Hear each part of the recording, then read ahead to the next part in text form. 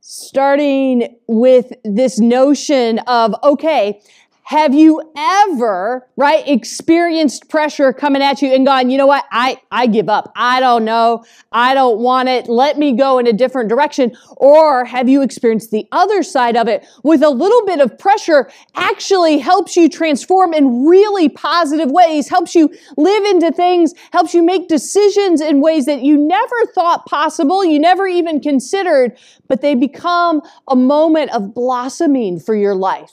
Right? There's the type of pressure that feels like you're at the bottom of the ocean with 5,000 feet of sea above you, and it just keeps leveling. And then there's the type of pressure that comes when coal is made into diamonds, when something beautiful is made. Like even with the mountains, of how the mountains slide, the tectonic plates slide and pressure, and we get these beautiful mountains growing in front of us.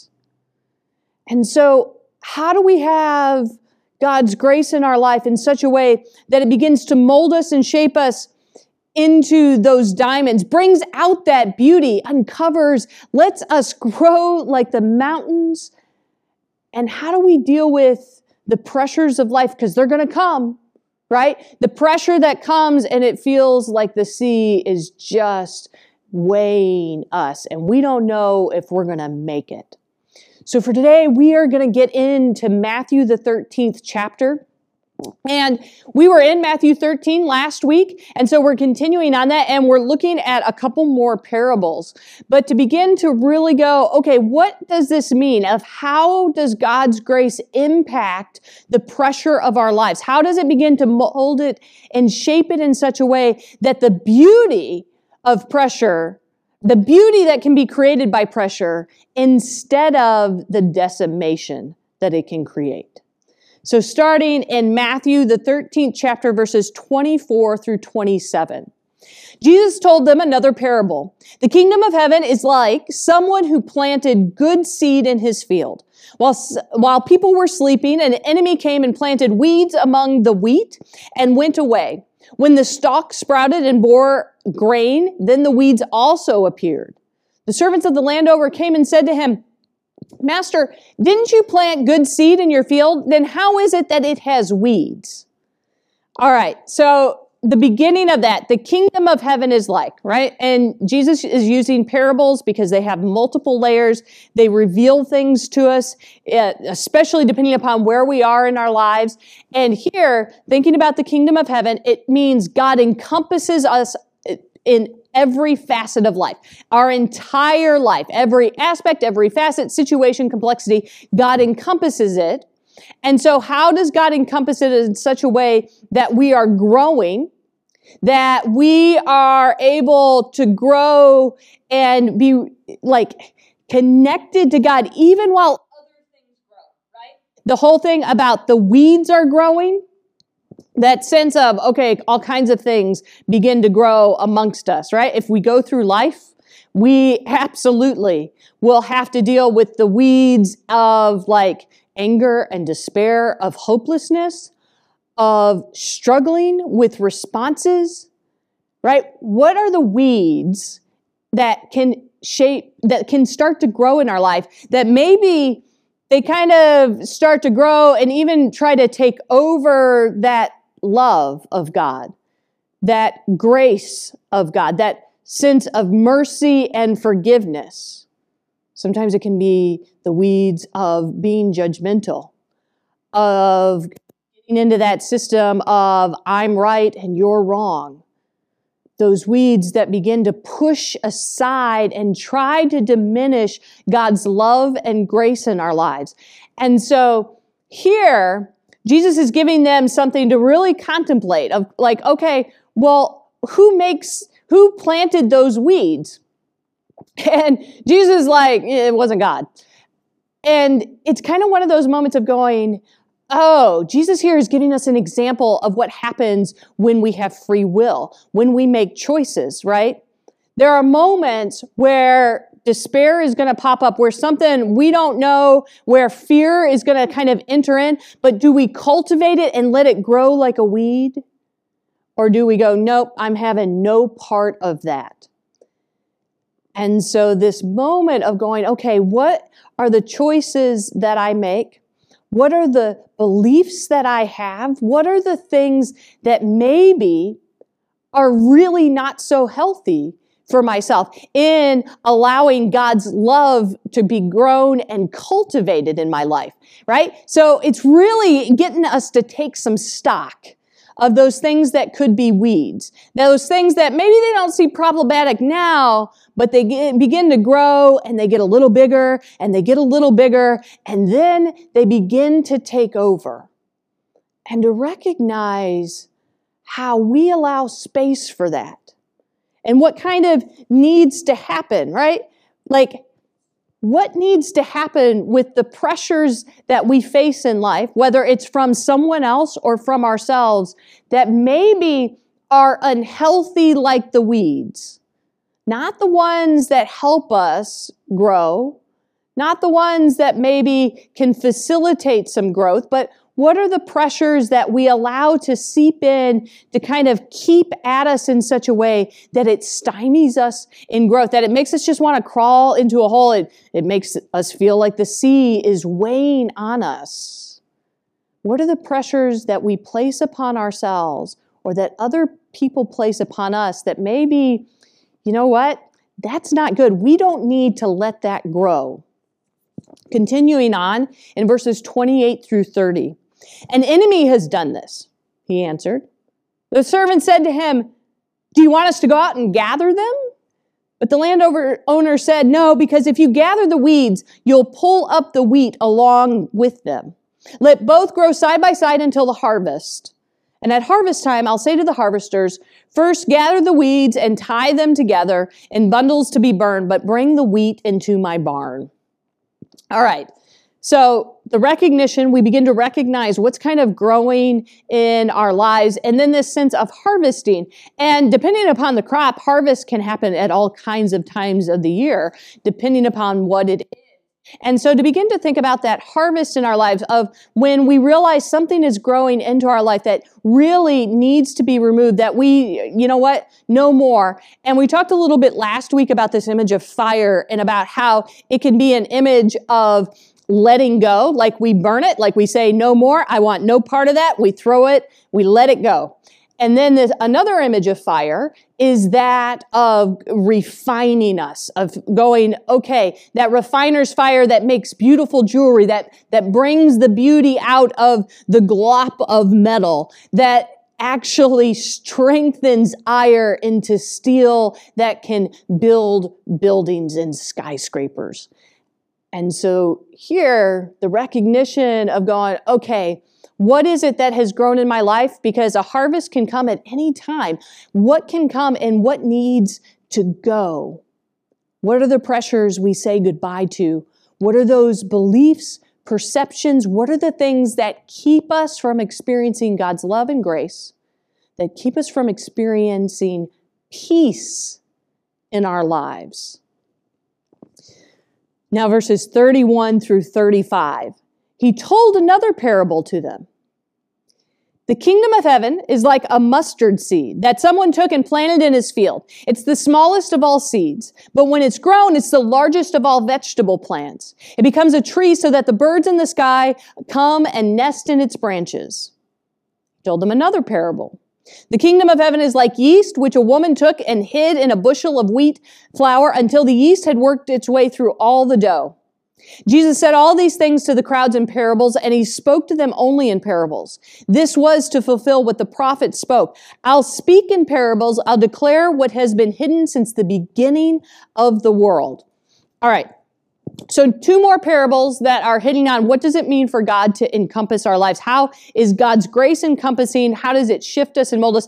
And here we get some ironic kind of things. It's an overstatement. All right, yes, a mustard seed is tiny, but it doesn't grow into a large tree. It can grow into a bush, but it probably can't actually literally sustain birds. But here that's not the point. The point is that it grows. The point is that the kingdom of heaven is like that God's grace as it encompasses our life begins to grow, and it grows to the extent that others can take light in it. That, like the birds, can nest, safety, peace, security, that we become known as we allow that grace to encompass our lives, we become known as those who encompass grace, who can extend it, who are able to extend forgiveness, who are able to show that love to others. And so others come near. So something tiny, massive impact. Something we think today is insignificant, tomorrow may not be. And so it's like these little steps of growth, of going, all right, what's next? How can I better connect to God's love in my life? What can it give life to? How can it grow beyond what I thought was even? Then we get the second parable. And the second parable, it's like all of this flour. You get a whole bushel of flour, which is kind of like 50 pounds, and a little bit of yeast works through the flour. The woman puts the yeast in, and the yeast begins to work, which is like the kingdom of heaven. It kind of begins to work through our lives. That something so small can begin to work through and bring new understandings of how God encompasses. Where we go, wait a minute, that's what joy is. Oh, okay, that's what it means to have peace. Oh, that's what it means to be hopeful, to have a joyous spirit, to be that encouragement to others, to be healing for others. Not just for ourselves, but that it goes well beyond. And so this sense of growing from something tiny to something large, but also being able to work through large, vast amounts of something. To be able to work through our vast amount of lives, our complex, our pressures of being able to go, wait a minute, I recognize that, because we have pressures from things that are good, and then we have pressures that shape us and mold us. We have pressures that come from things we can't control, from natural disasters, from other people's choices, from things that feel absolutely and are devastating.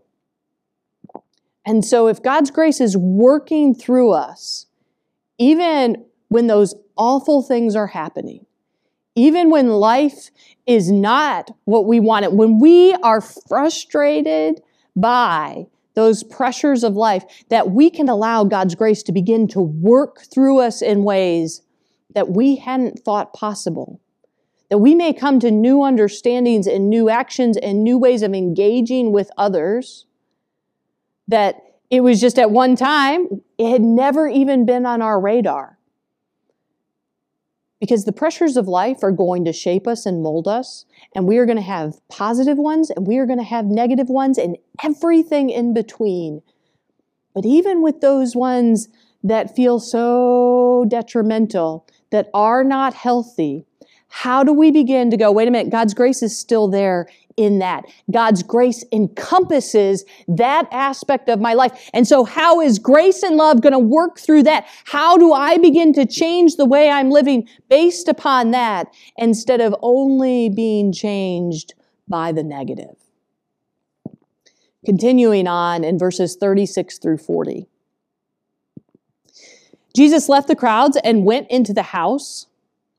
His disciples came to him and said, "Explain to us the parable of the weeds in the field." Jesus replied, "The one who plants the good seed is the human one. The field in the world is the world. And the good seeds are the followers of the kingdom. But the weeds are the followers of the evil one, the enemy, Who planted them is the devil. The harvest is the end of the present age. The harvesters are the angels. Just as people gather weeds and burn them in the fire, so it will be at the end of the present age. Okay, so here we get the disciples going, all right, we need further explanation. They had already done this earlier in chapter 13. They had asked for help. They had been like, I don't know quite what this is. What are you doing? What are we talking about here? And Jesus had given them an explanation, one explanation, just to kind of start them off, get them questioning. And here they're questioning again, which is really good. They need to get at, all right, how can we understand different aspects? And so here Jesus begins to explain. Now, where it gets kind of weird for us, probably in this day and age, is that some of this language has a whole lot of baggage, especially the words evil one, enemy, the devil. And we're like, yeah, I really want to check out at this point. I really don't care what you have to say. But hold up just 1 second, because here we could understand this in the context of what is evil. Evil is when we wrap our lives around something so tightly, and that something can be anything. It could be material, it could be money, it could be power, it could be a belief system, it can be the sense of being right, it could be vanity. I mean, it could be a number of things. But we wrap our life around it so tightly that we will destroy our own lives and anyone around us. And we see this in the news. People will wrap themselves so tightly around something like money that they don't care whose lives are destroyed. They don't care that they've wiped out people's retirements. People have lost their homes, right? Hasn't been that long since we saw a whole lot of that happening. We see it with the people who are struggling in Ukraine. The people of Ukraine are experiencing evil. We see it in a number of ways. We notice it when we see the insidiousness of racism taking hold.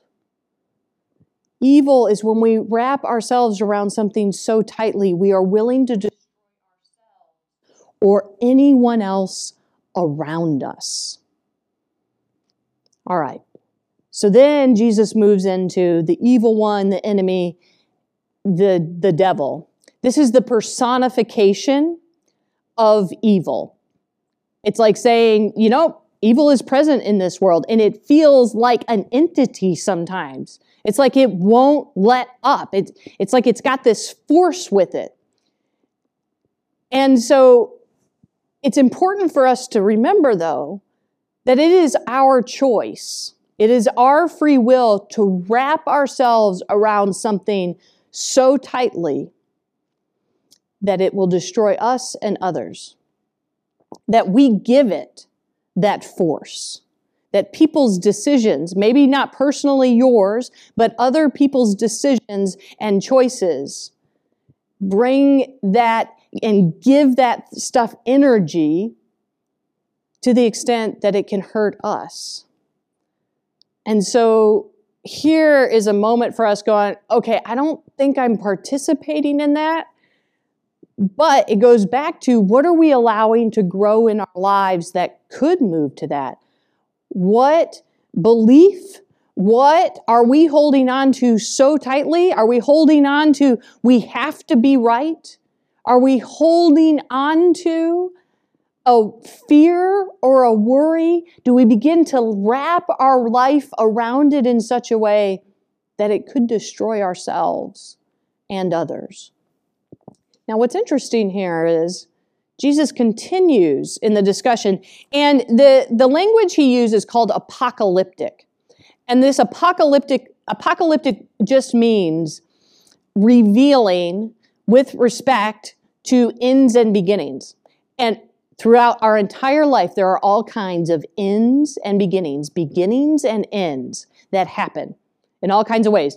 And so when we are experiencing a beginning and end that is revealing, And with apocalyptic, this revealing language of beginnings and ends, it's very like in your face. It's got you because it's trying to get your attention.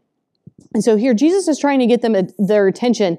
And it's kind of like the harvest is the end of the present age. Okay, so the disciples are like, you mean now? And we read that back and it's like, well, like 2,000 years ago. But remember, harvest happens all the time, every year and multiple times a year, depending upon the crop. So it's constantly happening. And the harvesters are the angels. Angels just mean messengers of God. And often they come in human form.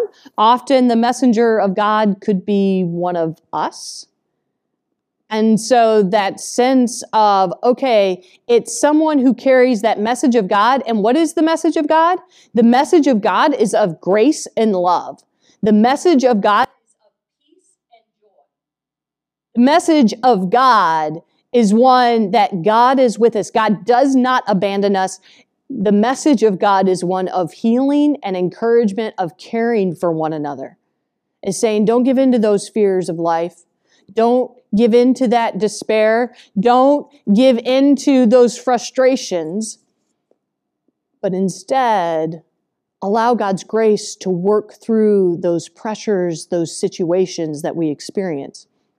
And then it says, just as people gather weeds and burn them in the fire, so it will be at the end of the present age.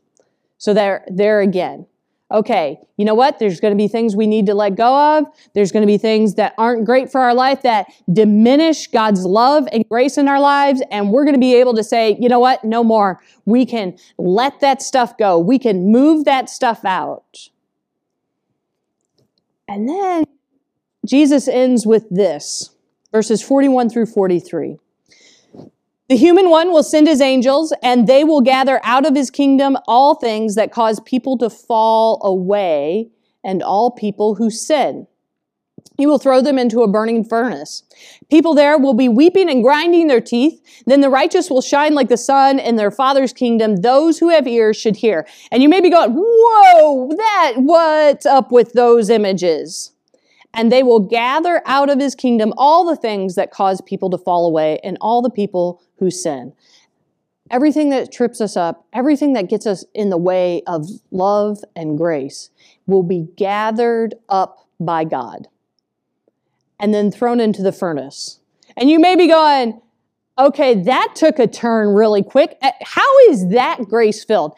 Again, we have to remember the first two images that I talked about, with fire being either a letting go or a refining, like a refiner's fire of creating something new. But here we've got to know something else. We actually need to know that Jesus really liked to play off of the book of Daniel, and especially with the words of burning furnace.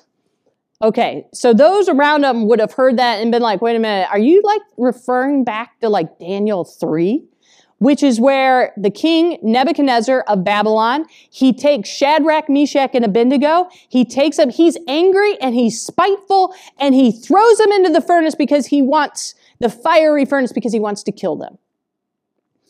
But once they are thrown in, a fourth person appears and they do not die. Their hair is not singed. Their clothes are not singed. God's presence is with them in the furnace. And when they come out of that furnace, they are changed and the king is changed. It's like everybody. In fact, Nebuchadnezzar is like, wow, God is amazing.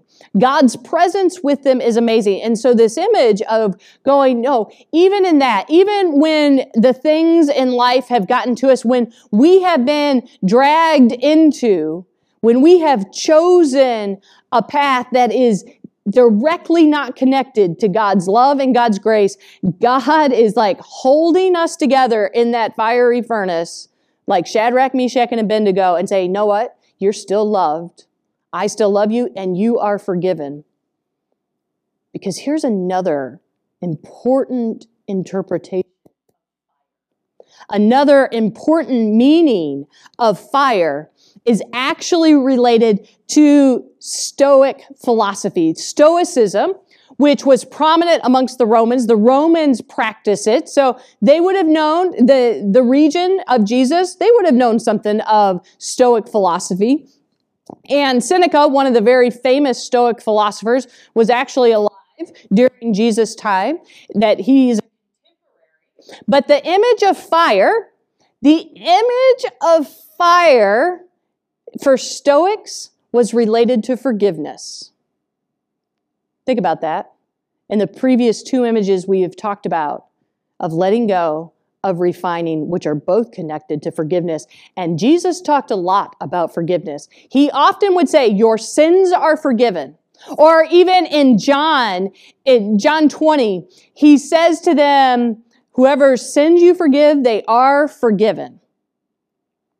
And so this moment of going, everything that God encompasses will be forgiven, held. The things we need to let go of, we will be able to do so. The things that need to allow us to be refined, that will happen. And so this moment of going, okay, these images here are meant to encourage and build us up, to give us like a way forward of thinking through, okay, how is God's grace permeating, moving through those pressures of life? How are they pointing me towards forgiveness? How is it pointing me towards a life that's encompassed by God, that says, you know what, we can let go of some certain things, or we can allow certain pressures to refine us and build us up, to make new things possible, to give us new perspectives on relationships, to help us have new conversations, to help us go, you know what, I need a different path in life. I'm ready to go. And God's constantly there going, you have grace and love. Go. My grace and my love are with you. Go. And so these parables here are meant to give us possibilities. When we feel the pressures of life coming in at us from all different directions, some of it, we're like, okay, I'm okay with that. And others were like, nope, not okay. And so how will we latch on to God's grace this day?